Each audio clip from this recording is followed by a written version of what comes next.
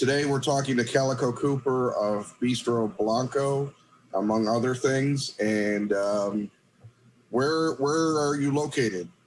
I am in not so sunny Los Angeles, California right now. It's not sunny in Los Angeles. It's sunny here, but it's freezing. Where are you?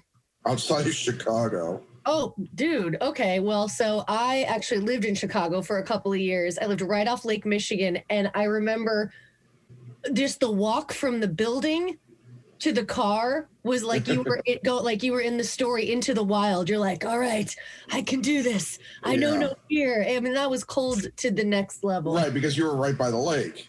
Yeah, it was brutal. It was Yeah. There's those times where in the winter sometimes the lake will rise up over Lakeshore Drive and freeze, and we even had frozen cars. Oh man, that's crazy. Yeah, I was a kid, but I remember do you guys still have Kittyland and all that there in Oak Park? Kittyland. Geppetto's Pizza and all that? What's that? Geppetto's Pizza. Geppetto sounds right. Why were you living in Chicago for a couple of years? So my family lived there. We moved from Los Angeles, and we lived in Lake Point Tower. My mom and dad and I lived there for about, I want to say 2-3 years, and my brother was born there. So he's a Chicago native. That's interesting. I'm kind of surprised because your dad was from Detroit. Mm-hmm. And then he moved, so he was no stranger to the cold, because it's got to be worse in Detroit because it's closer to Canada. I mean, but for years of touring, you kind of people go, oh, you're from California. I go, bro, I'm from planet Earth. At this point in my life, it shocks me. I have felt heat, unexplainable heat in places where I go, this can't be real. And then cold where you go, people choose to live here. This is where it's crazy. But hey, there we are. Yeah. And your dad's still in Arizona, right? Yeah, my whole family's there except for me. I was the rogue kid that moved away. Yeah. Well, are you the only one that's in the business? So in a capacity, everyone is kind of in the business. So my mom your mom, you're right. Right. So she originated the roles with my dad, and then years went by, then I took over. So she's back doing it now that I'm doing Bistro Blanco full time and film and TV. And and then my brother has a band called Co-op. And it's what I love it is it's so different from what my dad does, what I do. We all found a way to kind of fulfill that artist thing, but do it in a way that says, okay, I put my stamp on it.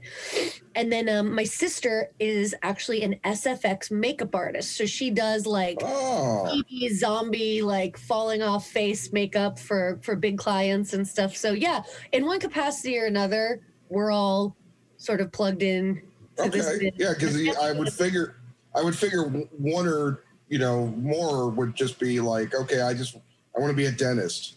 And the thing is that we went everybody except for me has a college degree. I moved out at 18. I got a scholarship to this acting academy called Stella Adler. Okay. And, it wasn't a college, but it was an acting academy. And at the time, I was a professional dancer, meaning that I was getting paid to perform with companies, and I was teaching all over the place, and I was 17, 18 years old, and I thought that that's what I was gonna do, because I've spent my whole life training to do that, and I was good enough, where people were starting to go, do you want to move to New York, do you want to do this, do you want to do that? And I would moonlight as an actor, meaning if somebody needed me for a commercial or somebody needed me for whatever, I was happy to do it. But anytime you let me off the leash, I would just start going and telling jokes and acting and doing this whole thing. And I remember sitting down with the head of the dance company that I was working for, and he said, you have two choices. He said, you're good enough to go pro. He's like, I will personally recommend you go to New York. There's some companies that would hire you and you could live there and do this. He said, or you could move to Los Angeles. And he said, and make people laugh for the rest of your life. And I think that's what God kind of put you on this planet to do. And I went, I mean, I guess I love making people laugh, but it just never occurred to me. So Right. off I went. I went for the scholarship, I got it. And then I discovered in those years, like, wow, being in an artist family really does take all shapes and all forms. I realized I could play other people really easily without a trace of myself in it. It was really cool to kind of like the moment you learn you can paint or you have a talent for Right. an instrument, which I do not. So yeah, so that was a really cool kind of way of expressing myself on like a branch of a family tree that's going to be rooted in art no matter what. Yeah. Now, how much influence do you think just being around? I mean, your dad is such another number one, an icon. Number two, such a multifaceted artist. He's not just a singer. He's not just not just a rock god and all that stuff. But he also is a performance artist in a lot of ways with Mm-hmm. his stage stuff over the years. And that became like a real thing. And I forgot really, because I grew up, I was born in the 70s. So I was growing up in the era of, Alice Cooper and Kiss and glam and all that kind of stuff where like theatricality really became a big deal. Um, and, when I've been listening to the Underground Garage, little Steven Van Zant's channel, and he's really kind of brought me back to realizing that, your dad started as a garage rock artist, in Detroit and everything. And I love that your dad's new album. And I trust me, I want to talk about you, but I just sort of give you just Oh, some idea. it's totally Yeah. understandable. We're Right. in this day and age, I feel like legacy families were sort of synonymous, and you can either take the path of being like, I want nothing to do with this and I am Right. my own me, which I am. But at the same time, it's like if you take all the strip the celebrity and everything away, like those are my parents and I'm really proud of them and I'll talk about Yeah. them all day if you let me. But like Yeah. his new album, Detroit Stories, was It's such so cool. isn't it cool? Yeah. And people didn't get what I think is so funny is our love will change the world. People were like, I hate it. It's a pop song. If you listen to the lyrics, it's so middle finger. It's basically he's talking about how all the people like my generation and under look at the world and all of its like deep rooted incredible problems and go, our love will change the world. Like Yeah. if we just love each other, like Yeah. it'll be so beautiful. And that's why it was sung so like sing-songy. But what is still so punk rock about him is that he didn't explain it. And I love that. I love that Yeah. he didn't go, well, it's not supposed to be like that. It's, you know what I mean? He just put it out there. Right. It's Like, it's yeah. either you get it or you don't. Right. And Yeah. I sang on all those tracks because that whole record was made in Detroit and all this, all that stuff, but all of the background vocals were done at my parents' house where I quarantined for like the first half of this pandemic. And, Bob Ezrin, the producer, was like, hey, Callie, can you do about 67 different little kid voices? I said, yeah. So I'm upstairs in the recording studio. Our love will change the Going world. over and over and over again. That's pretty cool. But they helped me too. It was such a flip flop of responsibility because in that same quarantine, we got a call from Rolling Stone in Europe, and they said, "Hey, we want Bisto Blanco, my band, to do live sessions." Now, Bisto is a very visual band. It's very comic booky. It's very, our shirts are in Hot Topic, kind of thing. It's very like communicable to like the comic book era, and people that appreciate that kind of stuff, which is me. But we'd never done anything unplugged, and I didn't know if Bisto could. I knew the songs were good because my dad always said, you got to have good songs, and then anything else, any wild icing, just makes it cooler. So I was really putting my money where my mouth was, where I was like, are these songs really gonna work without all the theatrics and the makeup and the dancing and the explosions and the whole thing? So my dad was so helpful. He like set up the camera and like was sitting on the ground, like, and I'm singing my heart out. And at the end of it, they were like, that was Bisto Blanco and blah, blah, blah, blah. And we kind of like waved goodbye and it cuts. And I was like, what do you think? And he goes, that was great. So I'm thinking, okay, of course, dads and moms have to say, that was great. But then we started getting what I think I needed, that last little push that I needed to really believe that Bisto was as good as I felt like it was. People started writing in and going, I cannot believe that was live. I cannot believe that it sounded so incredible acoustic and live, and that you were able to do all that stuff that was on the record. And I'm still from the rock world where you go, what do you mean the stuff you did? I sang on the record, but a lot of people don't. Yeah. So it's really cool to kind of like gingerly flex that muscle and go, thank you very much. This is something else you can maybe look into doing next time. The last album was out in 2019. Now, you mentioned Rolling Stone Europe, and I know that this is common nowadays for rock. Rock is obviously still got its footing here in America, but it's huge in Europe and like Slavic nations. I know, the Baltic area and stuff like that. They love rock music still, and it's not necessarily out of fashion. I mean, you can still get, when we have them again, festivals that based on rock music that draw, hundreds of thousands of people or whatever. Oh yeah. The festivals over there, it's really a triumph for those countries, because, I go over there and, we play these massive, Bisto Blanco's played Metapalooza, and there's 100,000 people there. Yeah. And people know the words, and you're going, oh my gosh, this is crazy. And then, we can come to the US and play for 500 people, and they all know the words, and they're just as emphatic. But I think that we get a lot more pelted with a lot more media and information and stuff here in the States. And so it's like every 5 minutes there's something newer and cooler.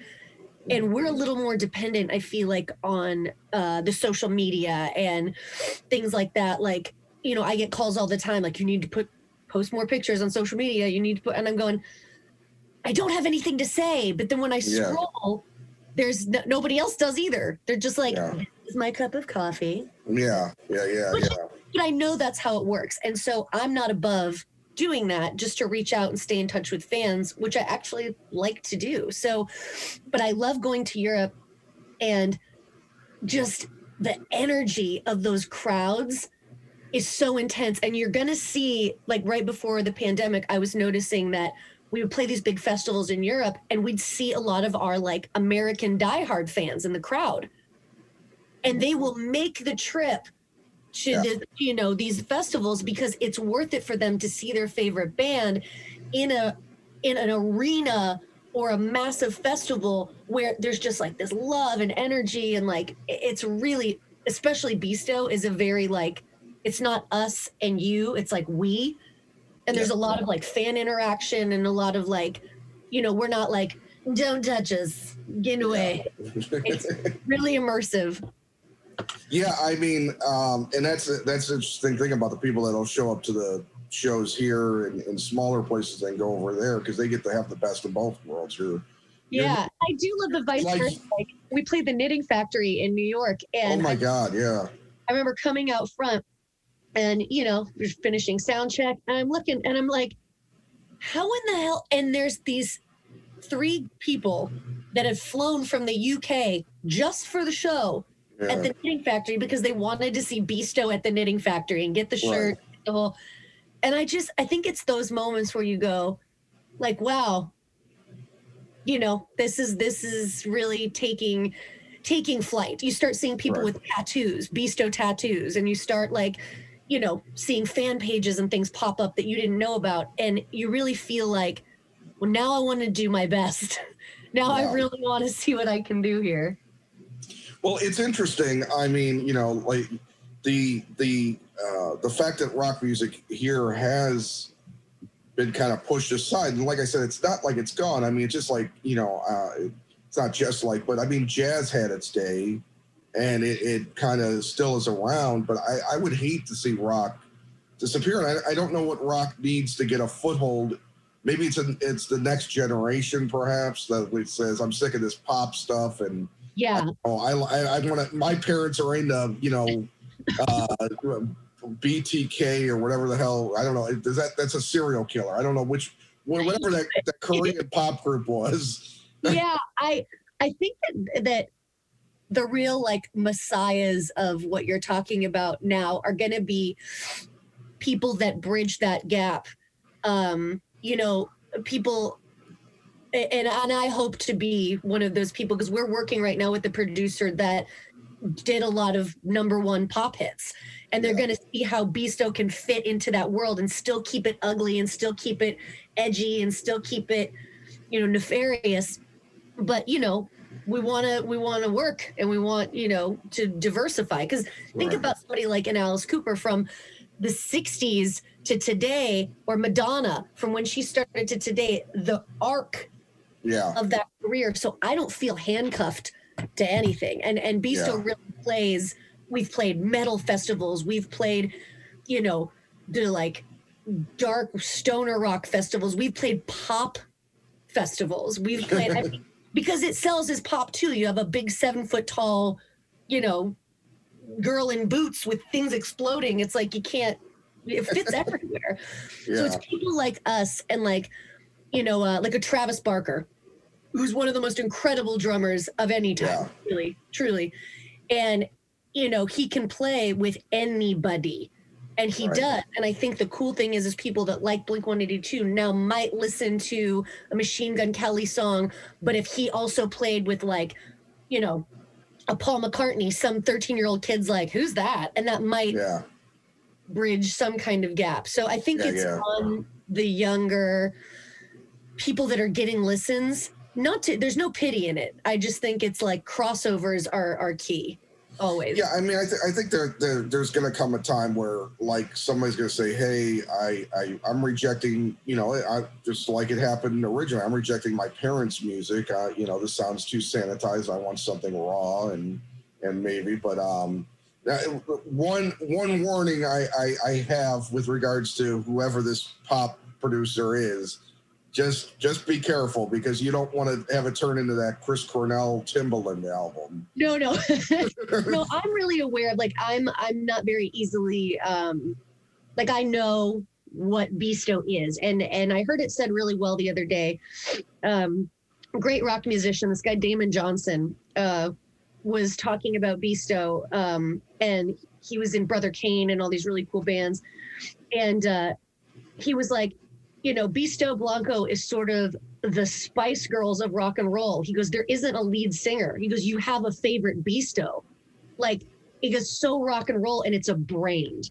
And I was like, yeah, I guess so. Like, you couldn't go solo. It wouldn't be Beasto. You couldn't have a progressive pop record. Like, it wouldn't be Beasto. And so we're making this record now. And the producer was saying, I said, well, do you want me to sing it like this? And I did like a really like clear pop, like big thing.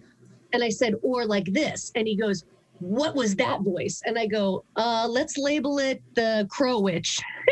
And so he literally labeled it on the monitor, Crow Witch voice. And he goes, always that voice, always that voice. So I'm like, okay. Yeah.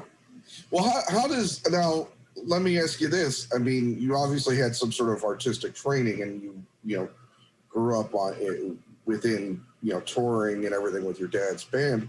Where does that ability to kind of come up with completely different voices come from? Or is that something, because most people have a range and they sing in that range, and that's how you identify somebody, right. Sometimes people have a couple, but then if you're talking about able to pull out like a bunch of different stuff, I mean, where does that come from? Is that something that you just kind of feel like it was there and you just grab it? Yeah, I think you may be born with it, but you can also definitely nurture it. Like for me, when I was a kid, when I would sing along to the radio, I wouldn't sing in my voice. I would try to make my voice sound like whoever was singing. So like, right. And nobody taught me how to do it. I would just change my accent or the way my mouth moved, and I would get as close to the sound of that person's voice as I could, and not being serious, just like joking around. And then I noticed, in my teens, when I would tell a story, I would do it in everybody's voice. And so I've always been like a parakeet. I'm able to manipulate my voice to sound like other things. And for a while, I paid most of my bills doing voiceover.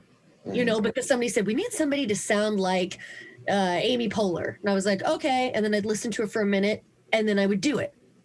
And I've just always had that talent, but you can definitely cultivate it.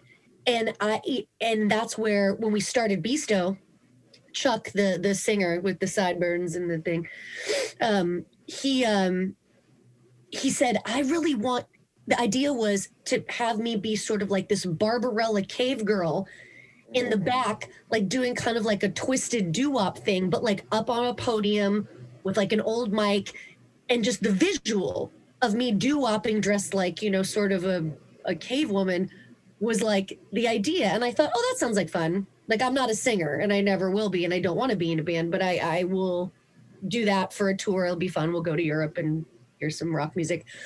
And then I noticed after about 3 shows, I couldn't stay on the podium.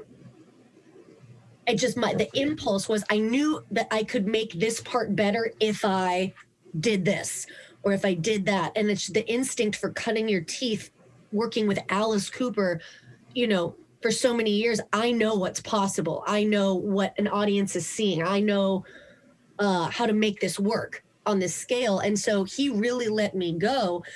And as the records progressed, he would say, can you sound like Mae West? And I went, yeah. So when we covered Frankenstein, I'd never done it before. I got up to the mic and I was like, no. And I did it a couple times until it came out, and it sounds like Mae West is doing the intro for our version of Frankenstein. Yeah. And then on the last record, We Are, I really discovered my range. I really discovered that I could sing. And just listening to singers like Lizzie Hale from Hailstorm and stuff, I would sing along to her stuff in the car, and I would hit those notes and go, oh, whoa, I can do it. Not anywhere as clean, but I was getting there. Right. And so I would go into the studio, and they would go, okay, sing this. And then I'd sing it an octave higher and louder, and they'd go, okay, if that's what you want to do. So songs like Solitary Rave and Perception were sort of like an intro to this new record, where they just let me completely off the leash. Yeah. They're like, let's just see what you can do. And it's so big. It's so great. I love it. I'm so excited for it to come out.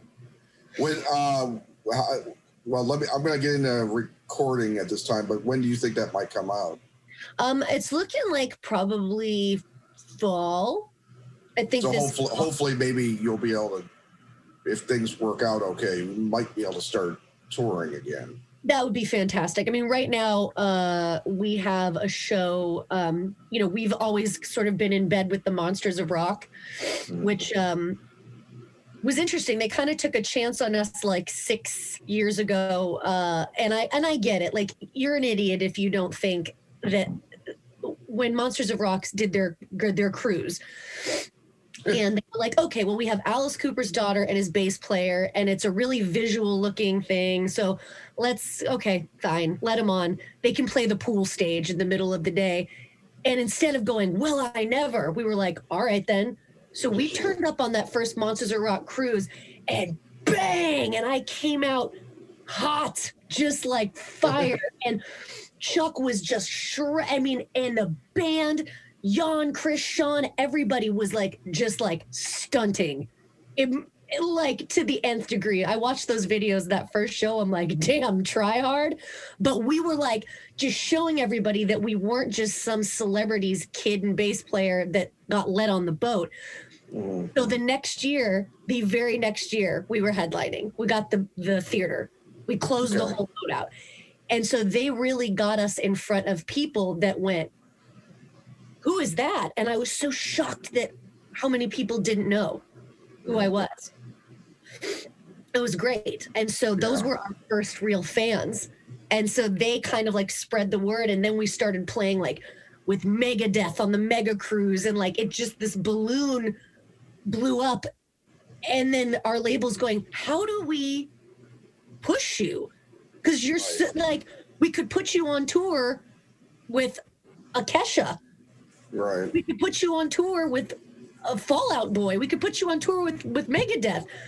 You know, we played with Suicidal Tendencies, all these people. So I'm just really happy that I've managed to create something along with like guys that are so good at what they do. Like my dad said, you cannot have a good show without that backbone. And these guys are so cool, man. They're not on any trip. Yeah. They're not on any, if I go, listen, but I've earned that trust. There's been a couple times where I said, guys, this is what's going to happen in this song. And everyone sort of looked at each other and I said, you got to trust me. And they did. And then the review was like, oh my God, this thing happened. Yeah. And they're like, yay, you. Well, you know, I got, when you were talking about the cruise thing, I got to admit, until the last several years, I had no idea how big these, you know, cruise things were. I mean, there's all tons of them.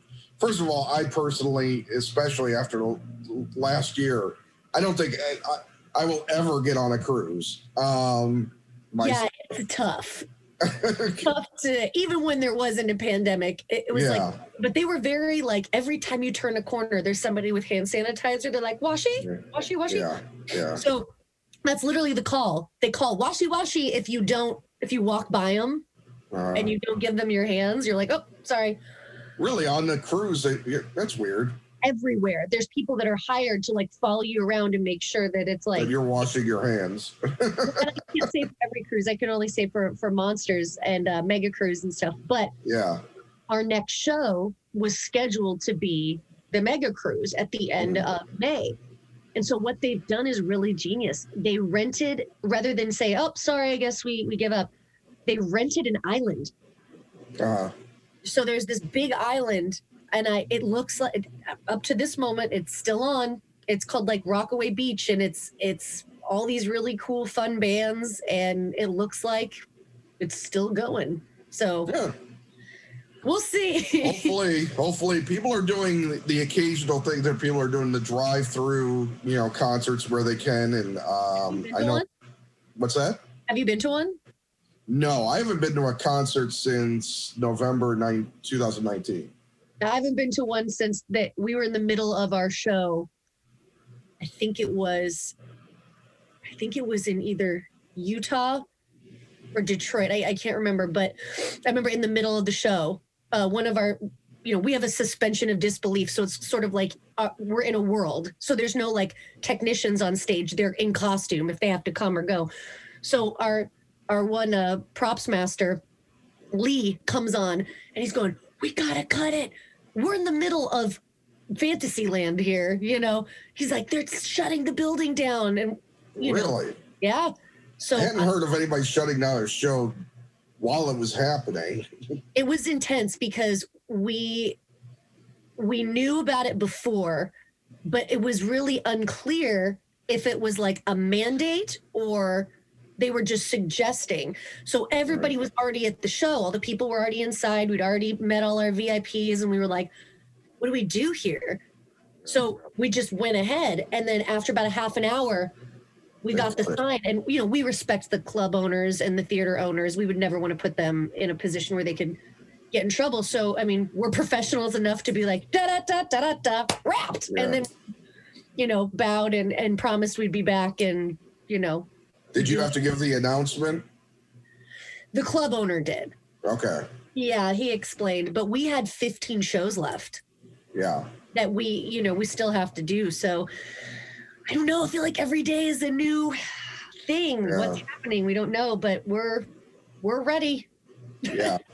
So tell me, how does working on an album right now work for you guys?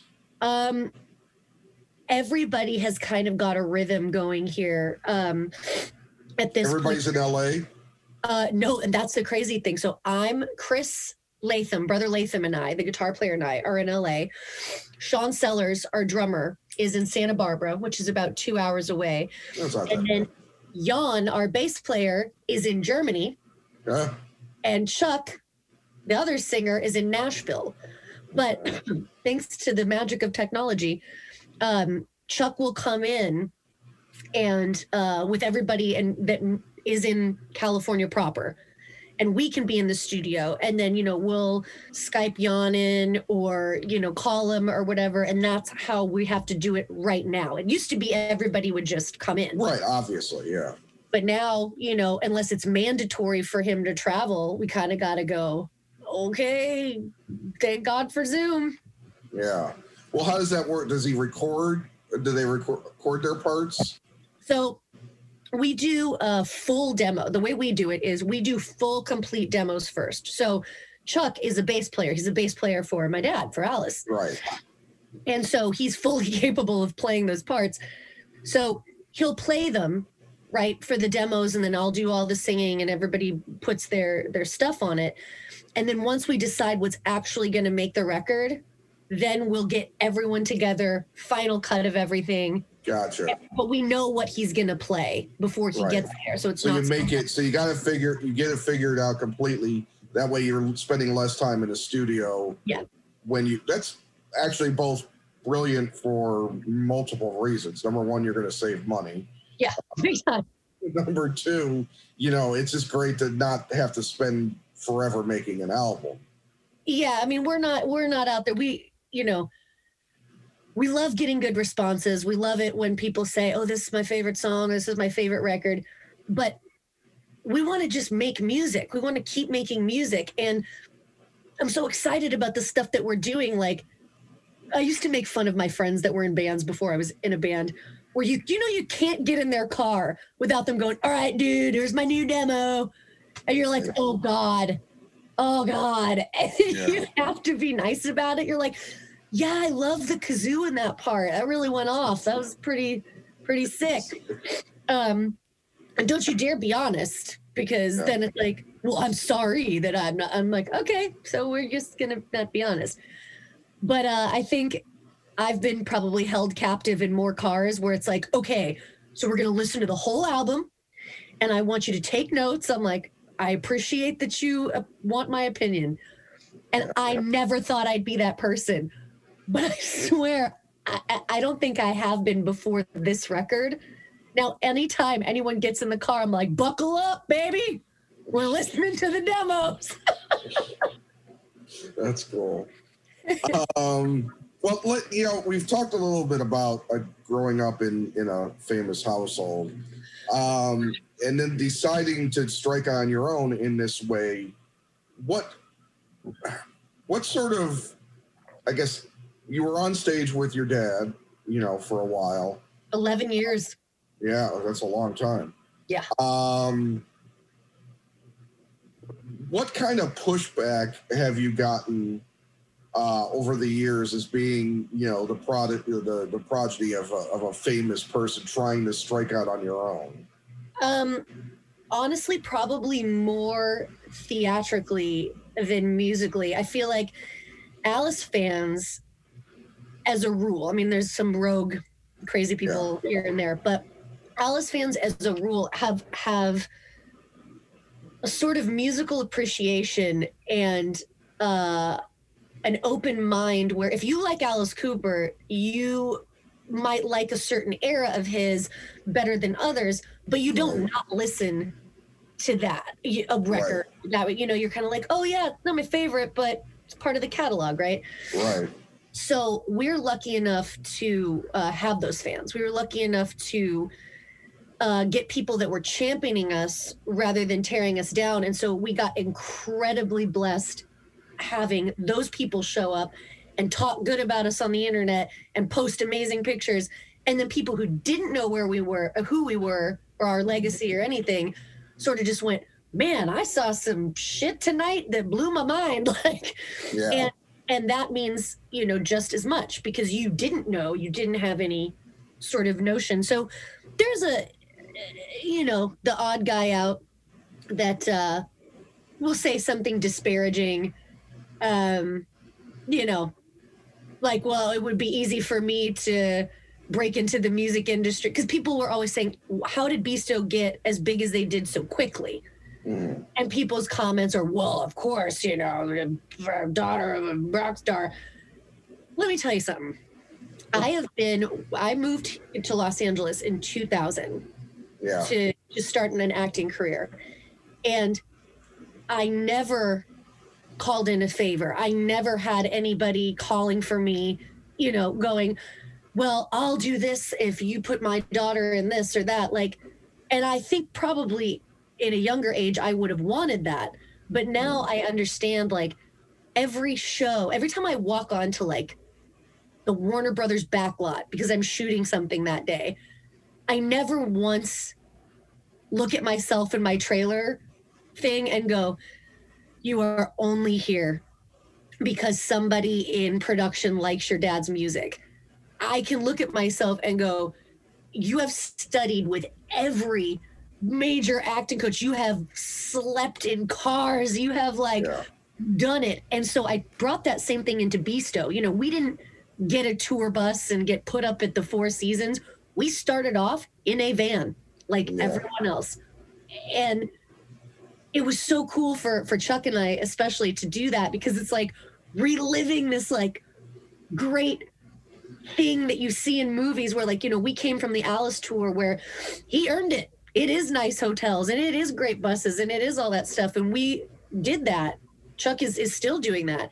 Yeah. And then we went back to Vans and it was some of the best times in my life. I'd be lying to you if I said I didn't miss it just a little. Because now we have the bus and we have, you know, all that. But I just remember like just being in the van and just like laughing so hard you have to pull over and just like these ridiculous rock and roll stories of like getting held up at the border and you know how like we have a million stories for a band that's only 8 years old, Yeah. you know, and because we did it the not easy way and the pushback really has only ever been in my own head where people will review the show and they mean well, they mean positive when they go, oh my gosh, it's like seeing Alice in his heyday in the 70s, right? Or in the 80s, like Calico moves like him, she's, you know, animated like him. And I used to take that quietly as a defeat.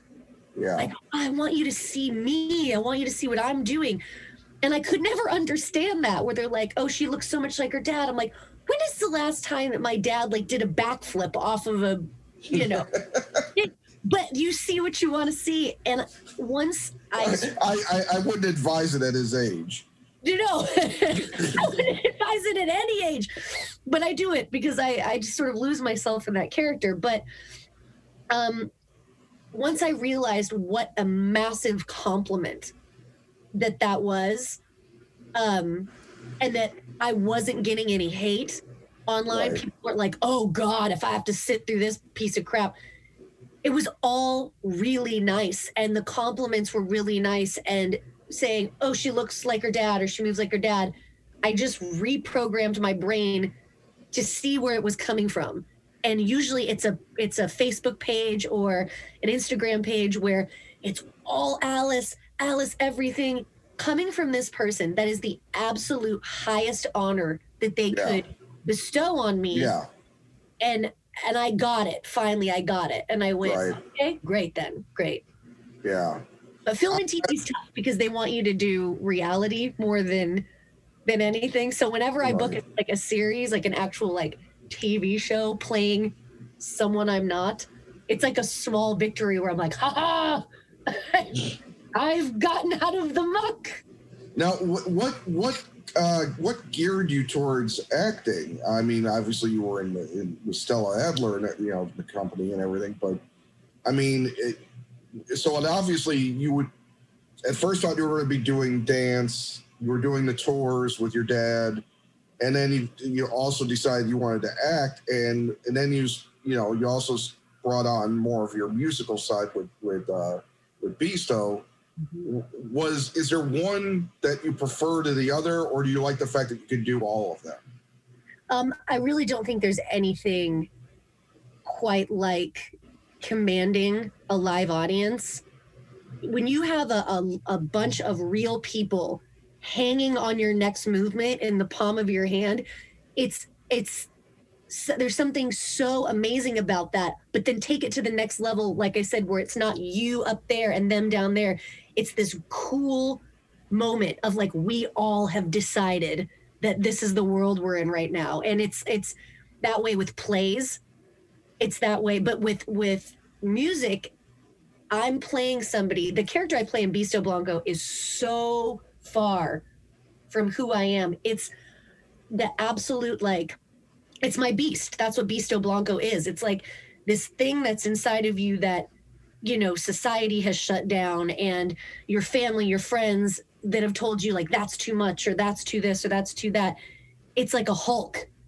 And all of the band's Bisto looks different, which is kind of like that Spice Girls reference, where when you take away my sense of humor and you take away my my kindness and my patience and all the things that sort of make me Calico sitting here, you know, talking to you, my eloquence, you know, I'm very gentle, and you take all that away, like, what's sort of not even the ugly, but the animal? What does that animal look like? And for me, it's this 7 foot tall, dreadlocked sort of creature that only really understands domination and consumption, and enjoys it. It's sort of like there's a mechanical heart underneath there. It's like this biometric thing. And I never sat down and figured that out. It sort of like grew legs on stage, and I was like, ooh, that feels good. Whatever felt good hedonistically, I sort of did it. And it turns out it was never raunchy. It was never, you know, naked. It was never whatever. It was like this like super villain that sort of like bloomed out. And then I look over at Chuck, who is like an amazing dad, like a philanthropist, like teaches, does like all this great things. And I look over and there's this werewolf over there with this hair and no shirt on and like a 29 pack. And he's like, ah! And I think that like that's the beauty of creating, you know, something like that. So I think as far as being an actor, I was finally able to push together the years of professional dance, all the singing that I'd done in theater, musical theater, whatever, and just my compulsion to love to play somebody that I'm not and see how far I can push it. Right. And I mean, I'm not saying I would have backed off if nobody bit, but you know, my first couple auditions in LA I got, and it was so humiliating because for the first couple of years, I was really young, you know, I was like 19 years old. I had blonde hair, you know, big green eyes. So I was always booking like hot waitress number one. Yeah. You know, and then it was like, you know, like drunk hooker at party. And I was like, but I learned, I never looked at it as like, oh, this is beneath me. I would play my drunk hooker character and be like, I'm crazy. I don't know where I am right now. And then I would stop and I would watch what was going on. Right. I would learn the terms, camera, okay, sound speeding. And I go, what does that mean? And I was taking everything in. And then if I'm going to get hired to play a drunk hooker, I'm going to be the best one you have ever seen. And I had a lot of fun doing it. And I met so many really great actors that are playing those parts, trying to climb, you know, the ladder. And they go, oh, yeah, I've studied Stanislavski and this and that, but this is what's going to pay my cell phone bill. So cool. Now I have the luxury of saying, you know, obviously that's not the kind of jobs I take anymore. But I remember thinking, I'm not going to waste this day. I'm going to learn everything that I can about everything that I can. And so slowly, like bigger shows like Hawaii Five-0 and like stuff for the Disney Channel and things started coming through. And if you think, it's like genres of rock, you can, if you're a great metal player, that doesn't necessarily mean that you can play Santana stuff. Right. And so musically, it's the same with acting. Like, I was so like high comedy and everything's great. So Easy on the Disney Channel, that was meant for me. The kids sitcoms, I was like larger than life. Then you get a show like Hawaii Five-0 and it's a procedural and they're 2 inches from your face where it can literally, the camera can read your mind. You do nothing. And it can read exactly what's going on. And I learned in the hot seat, I'm going, oh my gosh, this is not working. What am I going to do? Am I going to get fired? And so I would adjust. Then again, procedural to kids comedy. Then I did the Mindy Project, which is a multicam, massive comedy show. There's a middle ground there, and so that's just like with anything, learning. You should learn all types of guitar if you play guitar. Right. Be great at one, but learn the other ones, even if you suck. Like, I'm probably never going to do Shakespeare, but I'll tell you what, I read it. I understand it. Right. How do you balance, sorry, give me 1 second. Sorry, I was distracted by something. How do you balance acting and music? I think it becomes easy when it's sort of first come, first serve. My passion is Beasto Blanco. I love where it's going. Its momentum gives me fuel to keep pushing forward with it. Yeah. So I spend my relaxing, quote unquote, hours writing and thinking about what I want to do for the show and building machines for the stage. Like, I build all that stuff with my tiny little boy. Really? Oh yeah. That's cool. So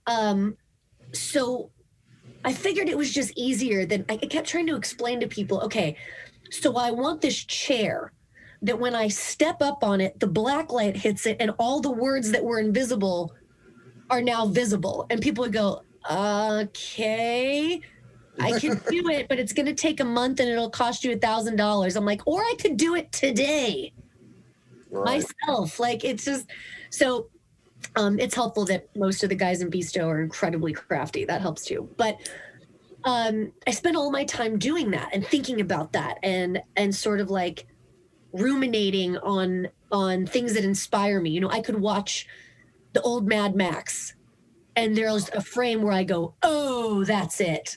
We're doing that, right? Yeah. And I'll get a call that says, hey, you booked this show on CBS. And I go, okay, cool. Pause for a second on this creative freight train. And then I go into sort of this land. And there's only been a couple times there's been a train wreck where I booked a movie and we booked a massive tour at the same time. And this is literally, God, please let this be the only time this happens. Neither would budge. It was this massive tour with this band called the Uncles, who were like the U2 of Germany. They play like 2 nights in a row, sold out at the Mercedes-Benz Arena, like Taylor Swift over there. And they wanted us to open for them. And we were like, and so I had booked a movie and it was a big enough movie that I was like, what do I do? So they had to do the first entire week without me. Wow. And it was the best thing that could have happened because they did it. They stood on their own. They always could. I came in later. Beasto was a band prior to me. Right. And I think it was awesome for them to kind of like get back to like, you can't hide behind the 7-foot girl. And they had the time of their lives. They were sending me videos and going, we melted faces tonight. Yeah. So then when I came back, I felt like I had to make my presence known. I was like, oh yeah, watch this. Yeah. You can't let them get the idea they could do it without you. Yeah, exactly. So long term, at least. Yeah. Maybe you keep mentioning 7 feet tall. How tall are you? So I, without my stage boots on, I'm only 5'7", but I wear these boots. Oh yeah, but I wear these boots, and then I also have my stage dreads that are almost a foot tall. Okay, so the dreads with the dreads, you're 7. Gotcha. With dreads, I'm So about there's no way you're wearing nearly a foot and a half tall boots. no. Might as well be Dreads stilts. and boots. I'm hitting about. It's probably about 6.5. Wow. Honestly, about 6.5. How But, long did it take to learn to walk around on those? Trial and error. I think I tried to do it without them, but there's something about my character's sort of taking this weird like cyborg paramilitary turn, which it was not at the beginning. And so now there's something about from the waist up, it's like this, this flight jacket, and it's got the medals, the military medals, and I've got scars all over my face and like battle armor on my arms. And then from the waist down, I've got these like knee high, 7-inch boots on. And there's something I feel like I'm saying there where it's like, I may be in 7-inch boots, but I will wipe the floor with you. That's crazy. Have you ever had any accidents wearing the boots? Yeah. But very few. I mean, I wield a bat with spikes. I've got all kinds of like props, but it's all a very visual, tactile show. Like I stick it out into the crowd and people grab onto it. It's just such a tactile, bringing the audience in. I've always been so passionate about that. But we were on stage once, and we were it was on one of those cruises, and we just so happened to get the time slot where the whole boat is rocking back and forth. And I mean, people are holding the amps still. And I'm up there in 7-inch heels trying to do my show, which is like death defying at least. And there's a part where I stand up on this chair in my 7-inch boots. Yeah. And I put my one foot on the guitar player's head, and I'm singing. And I remember climbing up there, and I could almost hear the speeches at my funeral. I was like, I'm dead. This is it. But I couldn't stop because that character, honestly, doesn't feel fear. Right. And so I stepped right up, and the whole stage is going like this. And I put my foot up, and I did the big note, and I jumped down, and I go, I cannot believe I literally just defied gravity. Then the lights go out, and the ship rots, and I just fall over like a tree. Not on the chair, not on the amp. I just fell over on the ground. It was like when they said when the guy came, was it Buzz Aldrin? Or no, Neil Armstrong came back from the moon unharmed and then slipped and fell in a shower and broke his leg. Like that is what happened to me. I just toppled over, and it's on video. I'm standing, and then you see the boat go like this, and I'm like, whoop! Could not do it. But you were okay? Oh, yeah. I don't, yeah. But I gotta fall. Did you need help getting up? My pride forbids it, and I didn't break character. I fell over, and then I just sort of like laid on the ground for the first half of the next song. Like, yes, enjoy me, enjoy all of this. But that's something else my dad always said. He said, hey, if you make a mistake, do it over and over and over again until the audience thinks that it's your shtick. Right. And so for the rest of that show, I started like Jack Sparrowing all over the stage, like sort of like tripping and falling, not like, but like almost like a sloppy like sailor. Yeah. And I just made it my thing, and nobody said anything because they thought it was. That's a genius. It really is. That's great. Well, I think I've gone over, a little bit over a lot of time. No. I got everything and more, and this was a real treat, actually. I said this to somebody else the other day who I honestly didn't know a whole lot about, but sometimes I like talking to people that I don't know much about, and then I kind of go, retro, and I, retroactively go back and check everything out. It's kind of nice. It almost sounds lazy, but I like to sometimes just know the basics just so I kind of, it's like I'm hearing this for the first time, which may happen with many other people too. So Well, it's what's cool is like you meet me here, right? And right. you could have already come into this with all these like, things like, okay, she's gonna be like this or that, and the band's Yeah. gonna sound like this or that. But now that you've met me, Yeah. you can go on YouTube and I would say think about the person you're talking to now Yeah. Yeah. and then go watch Solitary Rave and The Uh-huh. Secret. And I directed both of those videos within a 1 week period, Yeah. sitting in this closet that I'm in, just furiously going, I wonder what I can do. I wonder how I can make this happen. So Isn't it amazing how technology is nowadays? I bless it. Right. Bless it Yeah. for all it's doing. Well, I'm very happy that this went well, and I'm very happy that you guys are doing well, and that your dad's doing well. I've, he's been one of those guys that I won't say like I'm a giant fan, but I've always been an appreciator. He's a guy that's he managed to stick around and be an influence to a great many people.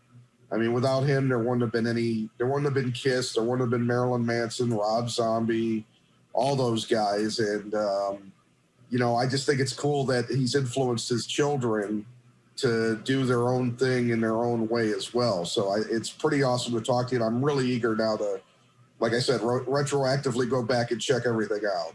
Yeah. Go check it out. Let me know what you think. I will do so. All right. Well, you take care, stay safe, and good luck with the new album. All right. Thank you so much. Talk to you Thank you. Take care. Bye. soon. Okay.